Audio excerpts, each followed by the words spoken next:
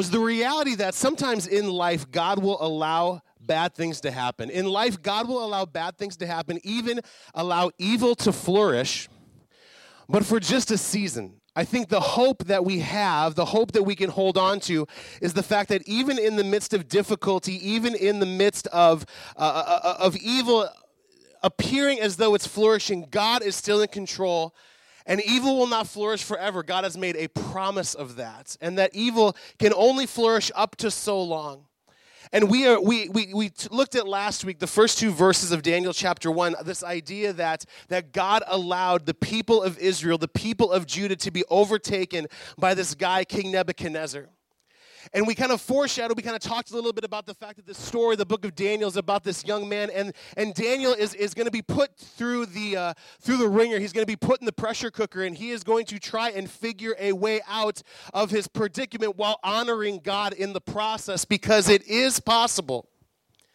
It is possible to be in a difficult situation and honor God in the process.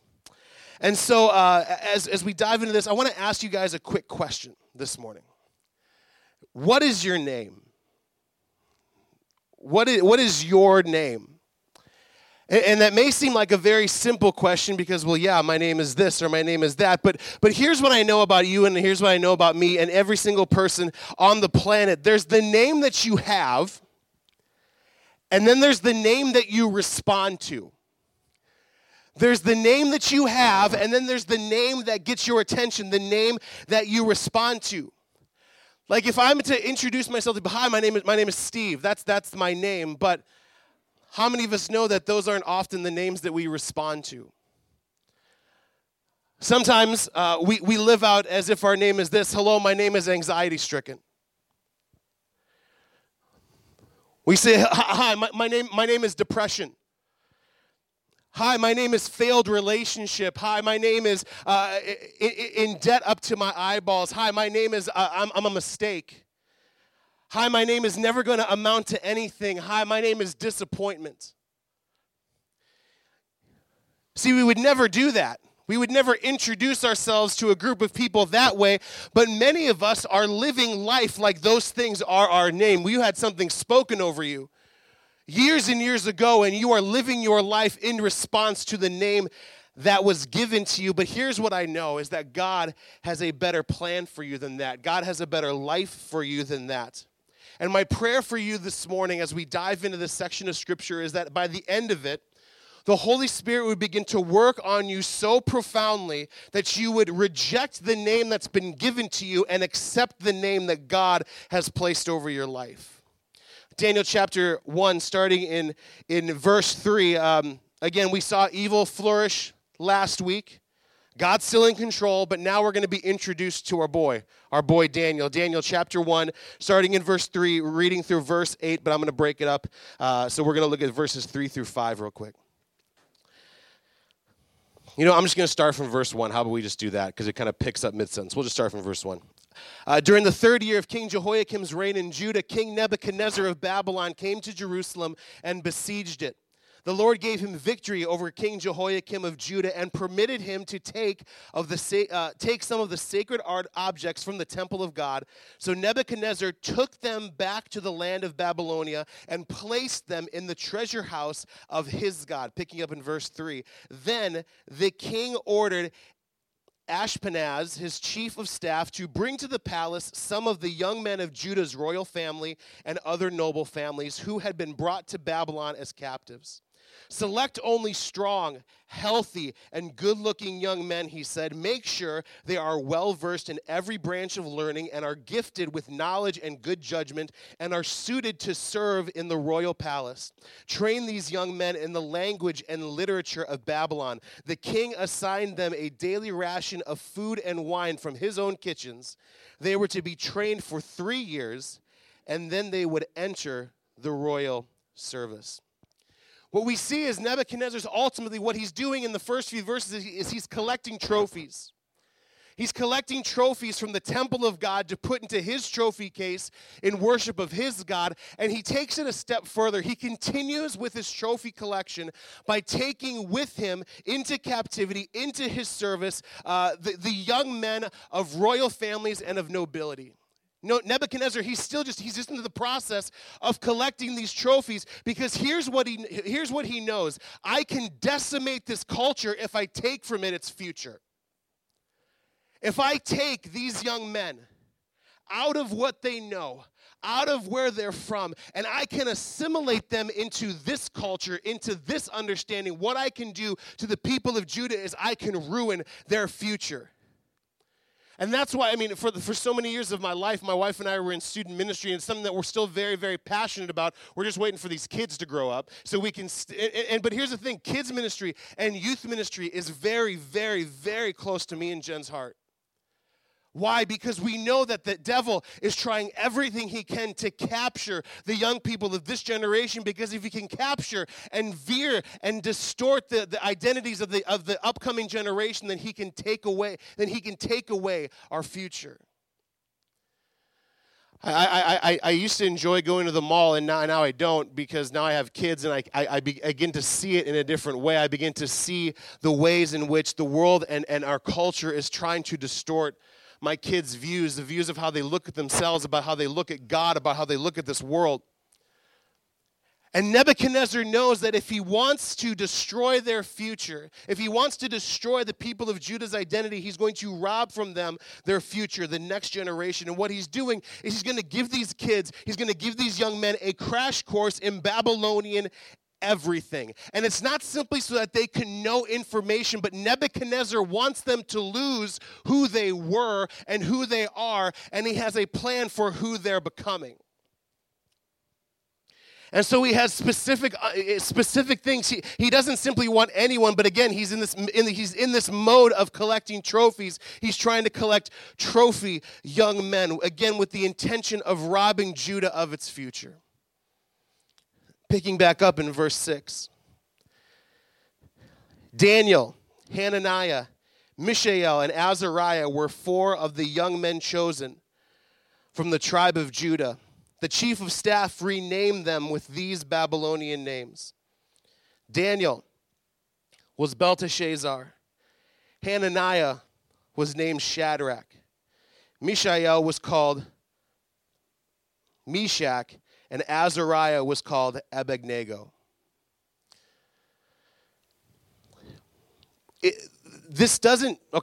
So why is this a big deal? I think that's kind of like, it's a name change. You know what I mean? Like, we've got some friends. They're actually our parent church pastors. They help oversee Motion City Church. They offer us insight, spiritual guidance. They're our kind of overarching authority. Pastor Heath and Rachel, and they were in the process this past year of adopting a daughter. And their daughter came with a name. And it was the name that her mom gave her. This little girl came from a very difficult past. She had been rejected over and over and over again with foster family to foster family. She was promised adoption, and then at the last minute, the foster family that she thought would be her forever family said, no, we just don't want to do it anymore. And so all of a sudden, there was this dilemma, and Heath and Rachel ended up adopting her, and one of the first things that they did was they changed this girl's name. They gave her a new name because they believed and they thought that if they give this girl a new name, it would be the beginning of a new identity.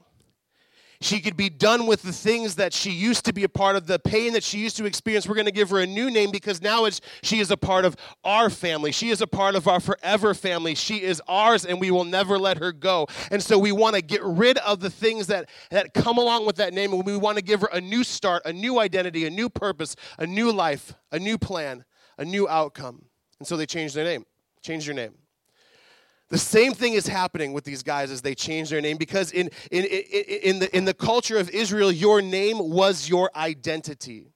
Your name was your identity. Your name said something very specific about you, and more importantly, your name said something very specific about who God is. And so Nebuchadnezzar knows, if I take their name, I take their identity.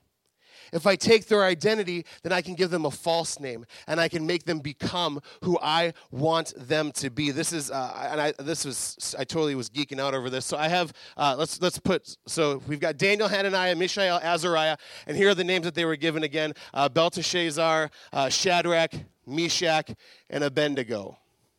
who are offended by the flame emoji. But we'll get to that in a minute. So again, we talk it's just a name change. But here's the interesting thing about, again, their Judean names versus their Babylonian names. So we've got Daniel. Let's go to the next slide real quick. Daniel, his name means that God is my judge. But Belteshazzar means that his name means he is identified as Bel's prince. Well, who's Bel? Well, Bel was the lord and master closely associated with the Babylonian god Marduk. And Marduk was the god of order and destiny. And so instead of Daniel submitting his plans and his purposes to God, knowing that God is his judge, now he is this false god, Marduk. He is Bel's prince. He is Marduk's prince, who's the god of order and destiny. Instead of being submitting to God's plans and purposes, now his name identifies with this false god of the specific direction. So again, you change the name, you change your identity. We've got, let's go to the next one. We've got Hananiah, which means Yahweh has been gracious. To Shadrach, which means in the command of Aku. Aku was the god of the moon in Babylon. And so you take a name. You take Hananiah, Yahweh has been gracious, a name that you can proclaim in the light, and you give him a name of a God who is hidden under darkness. Let's go to the next one. We've got Mishael, whose name means who is like God. To Meshach, who is like Aku, who is like this false god of the moon. And then we've got Azariah, whose name was changed to Abednego, which instead of Yahweh has helped, the servant of Nebo. Nebo was the Babylonian god of art, specifically written literature and vegetation. Two things that the Babylonian country was desperate for to continue their livelihood, to continue their life, was their written history and their vegetation, knowing that so many people in that time, because it was what they were able to produce, were vegetarians. And so this was, instead of being a name that proclaimed the goodness and the authority of God, becomes, well, I'm going to be in servitude to this God of art and writing and vegetation, because again, if you can change their name, you can change their identity. That's why I asked you, what's your name? At the beginning of service, what's your name? You've been given a name, but what's the name you respond to? Because as I was praying over this portion of Scripture, here's what I believe that the Holy Spirit spoke to me. Here's the thing. Just because someone gave you a name doesn't mean that it's yours. Just because you've been given a name doesn't mean that it's yours. The minute it becomes yours is the moment you begin to live by that name. Nebuchadnezzar is trying to warp these guys' identity. He's trying to warp their calling. He's trying to distort their purpose.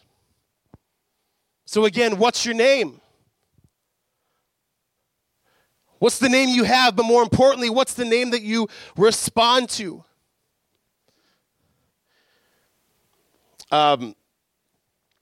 Growing up in my family, we used to have these things when we dedicate children in Motion City Church, and we believe that that's in practice. We also practice a believer's baptism. If you want to get into more of a conversation about why we do either, Pastor Jen and myself would love to have that conversation with you. But when I was dedicated, my parents were given this plaque that had my name on it. And the plaque had my name on it, but it also had kind of like a sub-name underneath it. So it's like almost like when you look at a book that has a title and has a subtitle. This plaque kind of had that. It had my name, it had another name, and then it had a scripture verse, right? Good church practice, right? And I remember walking by these things all the time. I remember seeing every single one of them. And the difficulty, when something becomes normal, we begin to lose the value in which it has on our lives, right? When something becomes normal, it can lose its value. And so as life began to happen for me, as I began to grow up, as I began to get involved in activities, one of the things that I got very involved in was music. I lied to be on my first worship team, which is not the best way to go about it. I will just tell you that. I signed up for the longest list when they were asking for volunteers to be a part of worship teams, and for whatever reason, at our church, we were a phenomenon, but the longest list was drummers. We had them in spades, man. And so I was like, well, that's the longest list. There's no way they're going to pick me. I want to be involved. I'll sign up to be a drummer. And then we went through a church split, and all the drummers left. Oh, but there's this kid. He signed up. They're still here. Let's ask him to drum. So I get a call from the music pastor. Hey, Steve, just really wondering if you're interested in drumming for worship this weekend. Yeah! I don't know how to drum. Well, we have practice Thursday nights, and so you come, and then we'll introduce you. I'm like, perfect, sounds great. Hang up the phone. My mom's like, who was that? I'm like, that was Pastor Jay. What did he want? He wants me to play drums on Sunday. Do you know how to play drums? Yeah! And I began to, as the week gone on, get sicker and sicker because Thursday was coming, and the moment Thursday came, I would be found to be a fraud. And so what do? When you're in over your head in a lie? God, please get me out of this. And so I began to pray. God, if you will either bring another drum into church or give me the most basic elementary drum beat ever, I will plant a church. You're welcome. No, so Thursday came, went and bought some drumsticks, sweating.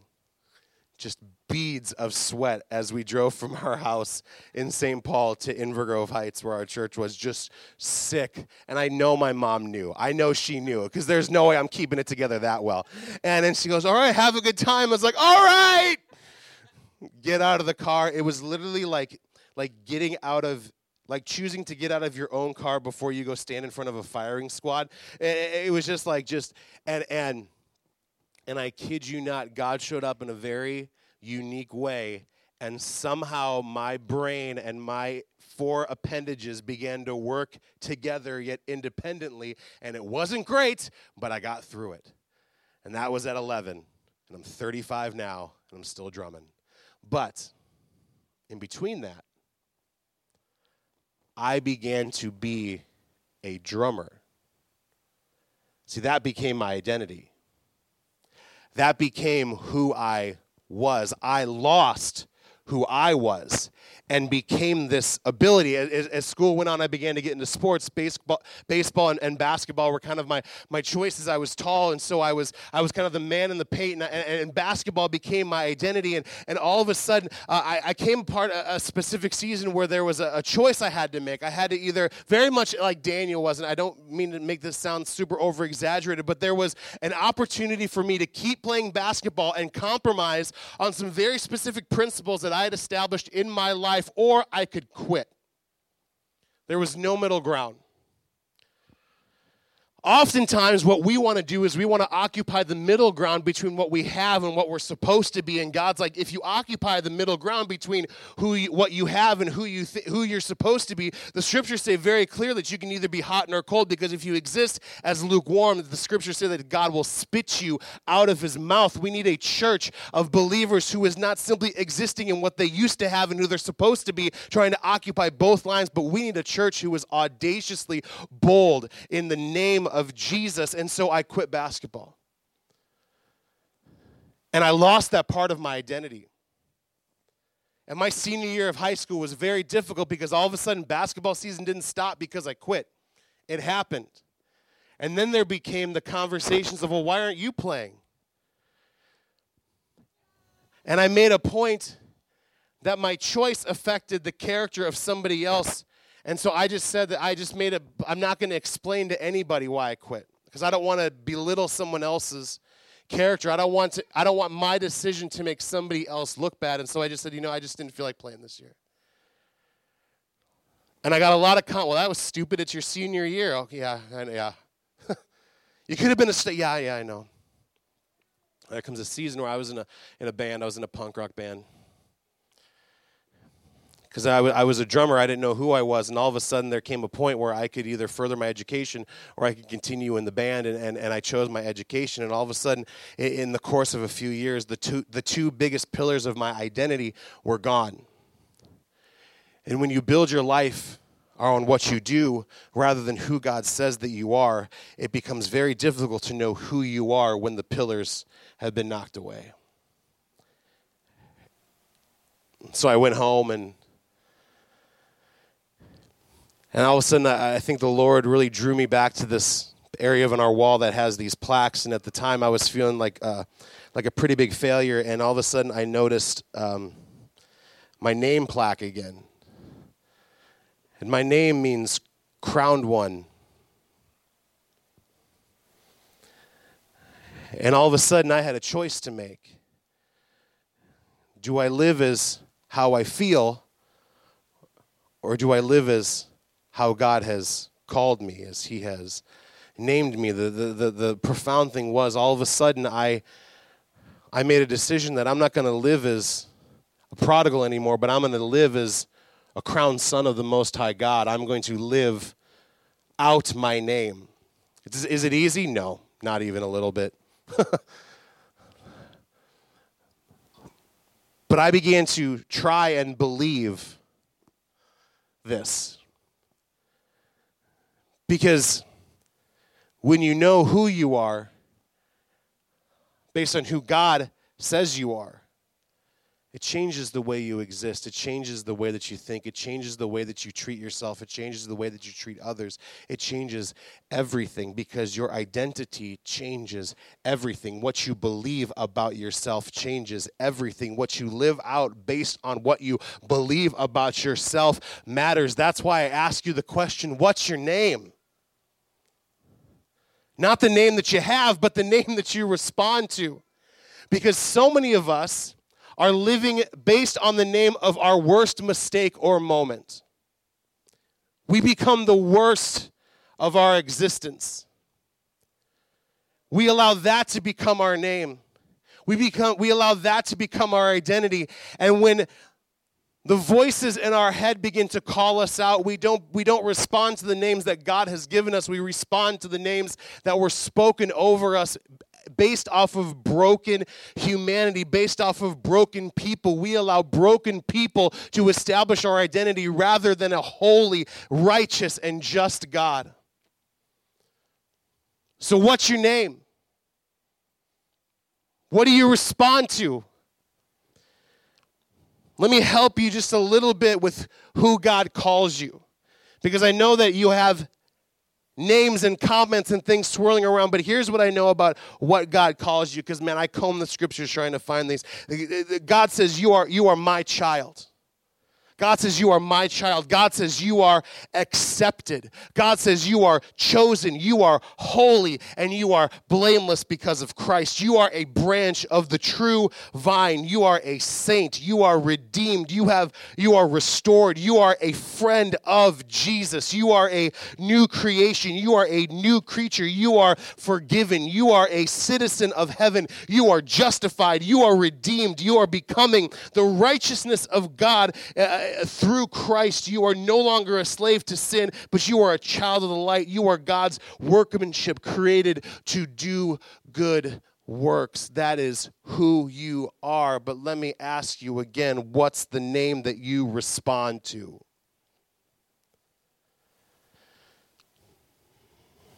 What name have you accepted over your life?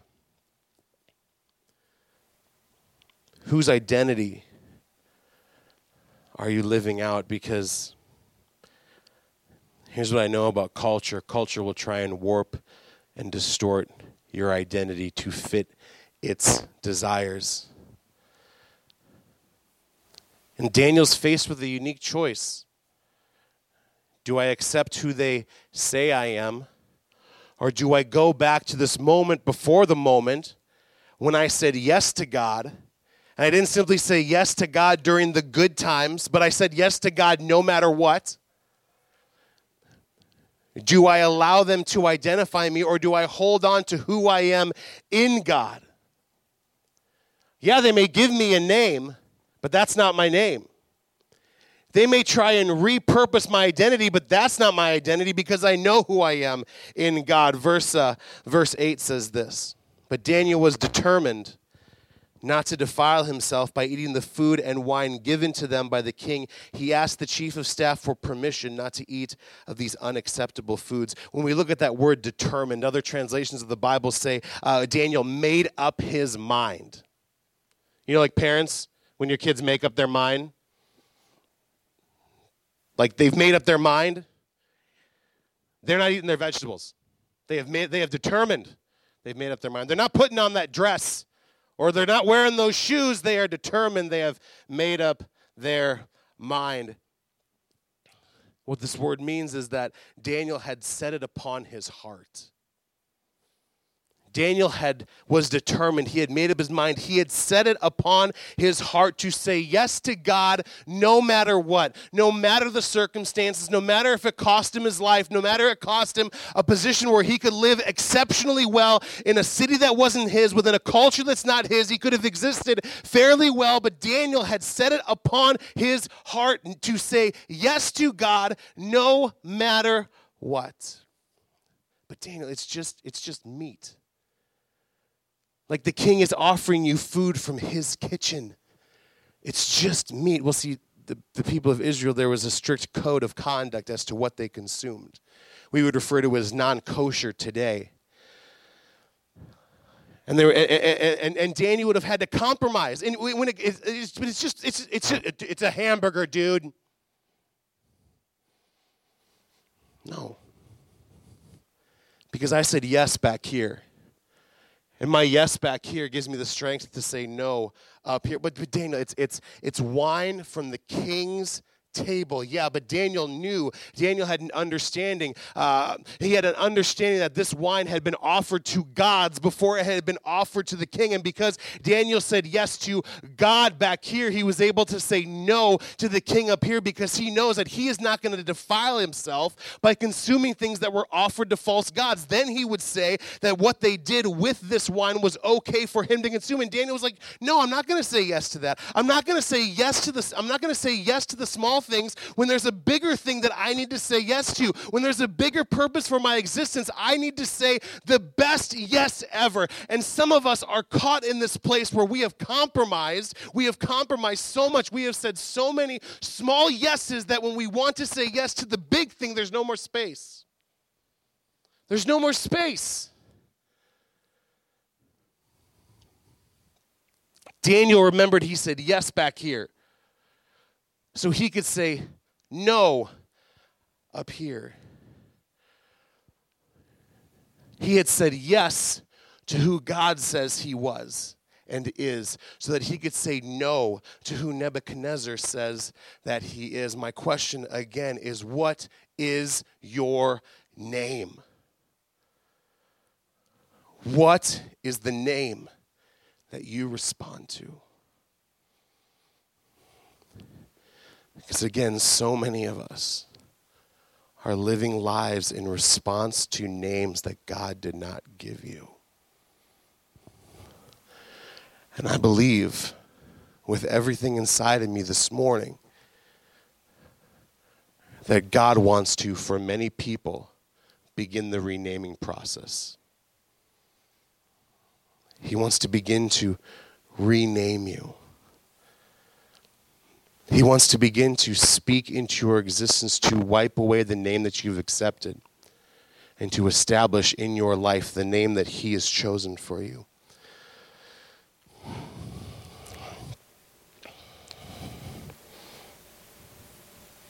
So this morning, we're going to end things just a little differently. I have 3 questions for you that I want to leave you with.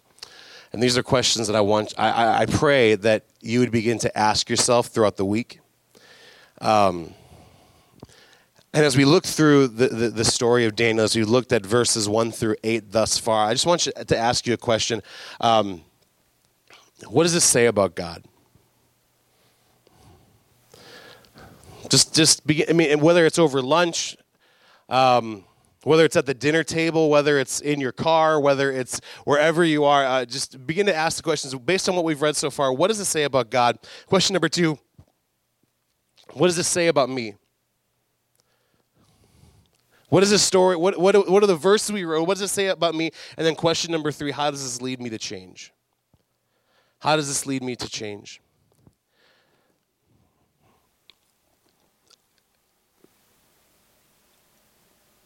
What is the name that you respond to?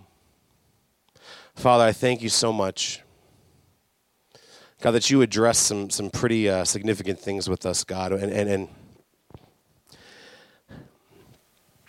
God, ultimately, the biggest question that any of us face is, the biggest question any of us, I think, in our lives ask is, who am I? What is my purpose? Who am I supposed to be? What am I becoming? And God,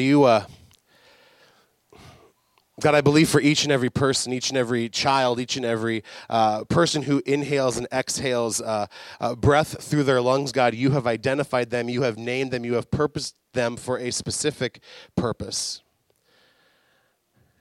But God, through the course of life, it's so easy to allow things to rename us. It's so easy to allow culture to identify us as who they think we should be. And God, for those in those moments, Lord, just like Daniel, we need to remember what we said yes to. Because what we said yes to will help us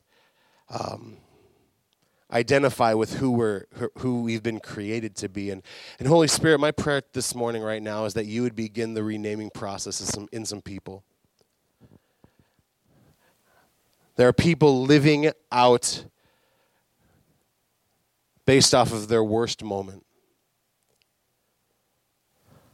Or there are some people who are living life based on their best accomplishment.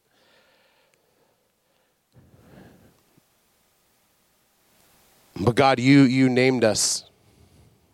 Scriptures say before we were formed in our mother's womb, you knew us. And so, Holy Spirit, I just ask right now that you would begin the renaming process for some people today.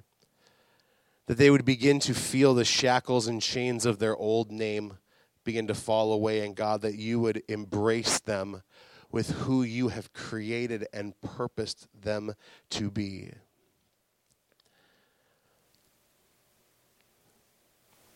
Because God, ultimately, when we know who you are, we know who we are. And when we know who we are, that's the best way to live. So God, help us.